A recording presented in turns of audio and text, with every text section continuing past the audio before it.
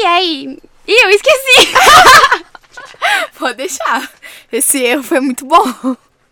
E aí, trameiros e trameiras do nosso Brasil, tudo bom com vocês? Gente, me releva. É esse surto do corona que tá me deixando louca. E a pauta de hoje, tá, gente?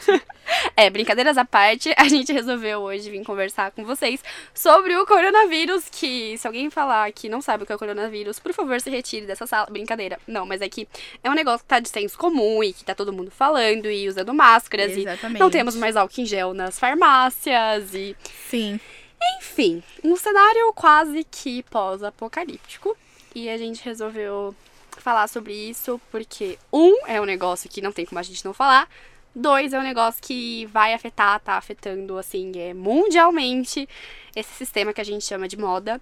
E a gente resolveu explicar pra vocês, ou pelo menos tentar mostrar pra vocês coisas que a gente acha relevante nesse sentido. Acho que explicar é meio difícil, porque nem a gente sabe exatamente o que tá acontecendo. Mas, enfim, vamos lá. Eu reuni alguns dados. Segundo o jornal É o País, o coronavírus pode derrubar pela metade o crescimento mundial. Então, assim, a economia global, a perspectiva é que ela cresça apenas 1,5%.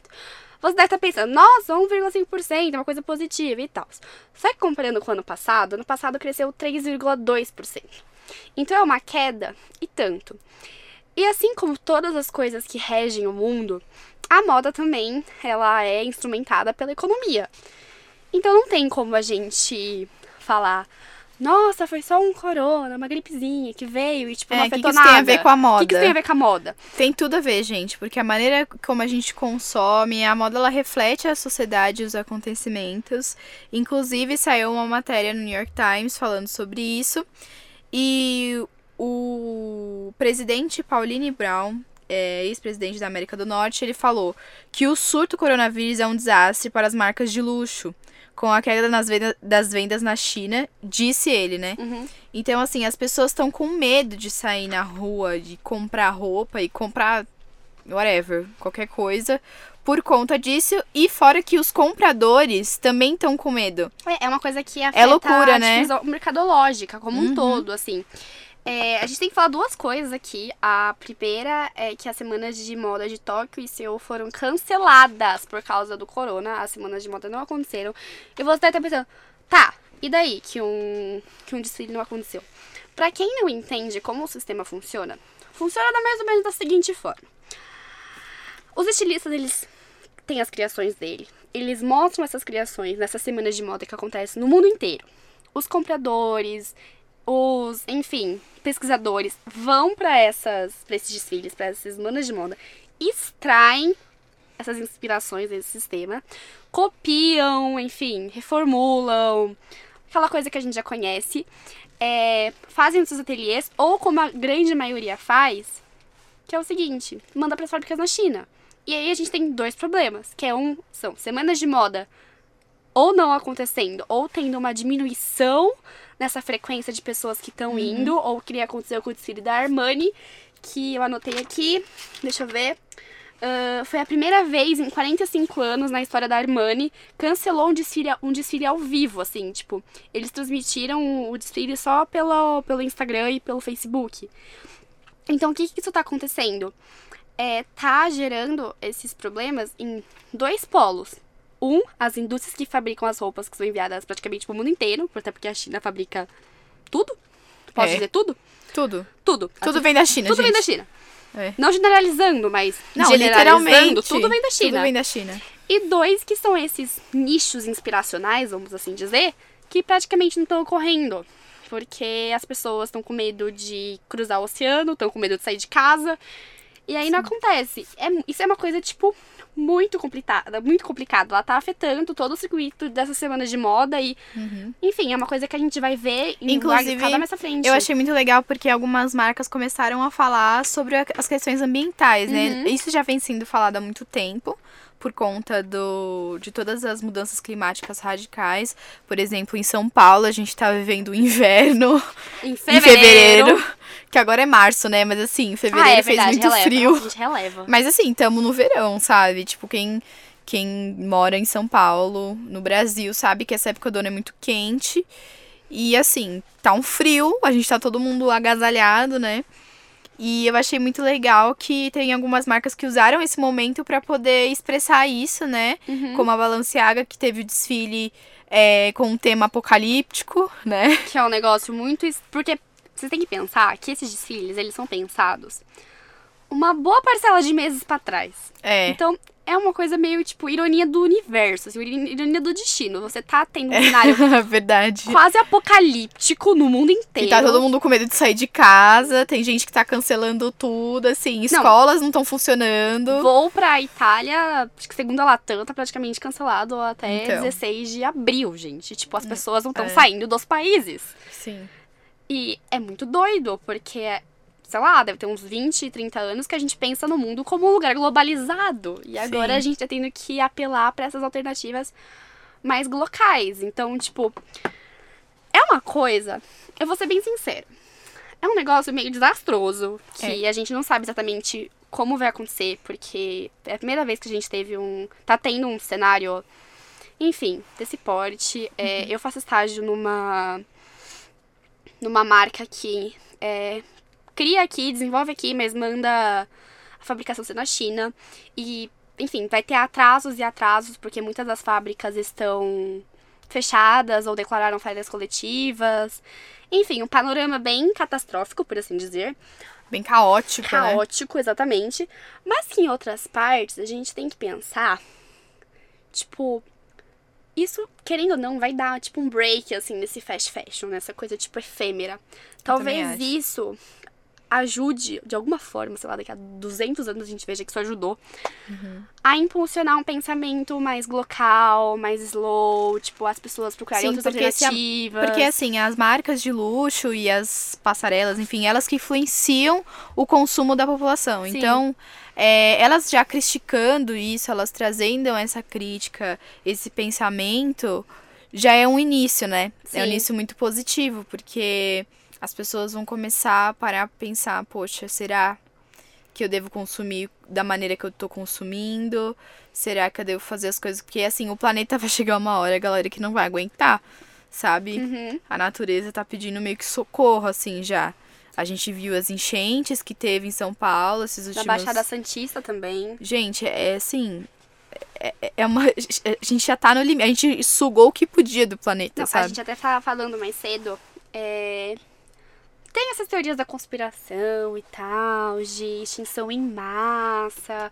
Eu não sei se eu tenho um pensamento formulado a respeito. O que eu posso dizer é o seguinte: se você tem uma diminuição populacional, você precisa de menos insumos para poder produzir. Isso, querendo ou não, acaba dando uma folga pra mãe natureza. Tipo, de alguma forma isso é positivo. Eu não sei falar exatamente como, eu não tenho propriedade pra falar. Mas a gente tem que pensar nessas coisas, a gente tem que pensar... Tem uma matéria que eu tava lendo que fala que a área de Chernobyl, que eu não vou saber dizer onde é, mas a área de Chernobyl, Não sei. que é onde teve a radiação. Naquela área, tem a radiação ainda, durante muitos anos ficou e ainda tem, só que lá tá começando a ter a vegetação de novo, os animais de novo, aí tava todo mundo, meu Deus, será que a radiação saiu de lá e tal... E não, simplesmente cientistas disseram que não tinha seres humanos ali. Então, olha que loucura, não tinha o ser humano pra acabar com a vegetação, pra acabar com os animais, então eles conseguiam ter vida. Então, onde não tem ser humano, tem vida. Resumindo, a gente não sabe se esse tal do coronel é um darwinismo social ou não, mas querendo ou não, ele faz a gente repensar algumas coisas nesse sistema. Então, sim, exatamente. Mas a gente também viu, eu tava falando com a Nath mais cedo, o desfile da Marine Serri. Não sei falar o nome dela certo. Eu acho que ela é italiana? Ou ela é francesa? Acho que ela é francesa. Marine Serri, não, isso é sotaque italiano, gente, não sei. Mas, muito doido também. Ela fez um desfile em novembro do ano passado, que teve o tema apocalíptico e de... extinção em massa. E é engraçado... E agora ela fez aquele desfile que você falou. Engraçado porque esse desfile que ela fez de agora com as máscaras, né, do corona e tal, que ela até fez uma coisa mais fashion, assim, entre aspas, que foi uma crítica também, né? É muito legal porque a maneira que ela faz, isso não é de agora, né? É uma coisa dela, né? É uma coisa dela já. E é muito legal que ela traz esses temas. E é muito louco, porque às vezes as pessoas me perguntam, nossa, Nath, mas moda é usar roupa. Moda sim, é usar roupa, é um look. Sim, também. Mas não é somente isso. Eu gosto muito de frisar. A moda, ela é um reflexo do que a sociedade vive, do que a gente passa, do estado. E olha o que o mundo tá vivendo. Sabe, a gente tá numa crise ambiental muito grande e a gente tá expressando isso através da roupa. Sim. No desfile da Balenciaga, por exemplo, os modelos estavam todos em água, né? Estavam andando sobre as águas e tinha todo aquele cenário caótico. Depois, quem puder assistir, assista, que tá bem legal. Eles entram todos de preto e tem um porquê deles entrarem de preto e depois virem as cores. Tem toda uma questão do ciclo, né? Meu, é muito legal. E é muito legal como a moda consegue fazer isso, consegue comunicar isso, né? Expressar isso. E é muito mais do que só uma roupa de marca ou de luxo. Mas é um meio de comunicação muito grande, muito forte. Se falou desse negócio de ciclo, eu vou fazer um adendo aqui. Daqui a uns 6 meses a gente volta nesse assunto pra ver se eu tava certa. Sim. A gente ainda tem aquela questão de moda por estação, né? Verão, outono, inverno, bababá, bababá. Mas a gente tem que pensar, esse ano, se vai chegar. Se as coisas vão chegar. Porque assim, a gente não sabe se o corona vai durar. Tudo bem que já diagnosticaram, não, como é que fala? Que fizeram lá na USP? Foi na USP? Que eles conseguiram pegar a célulazinha. Gente, biológicas não é comigo.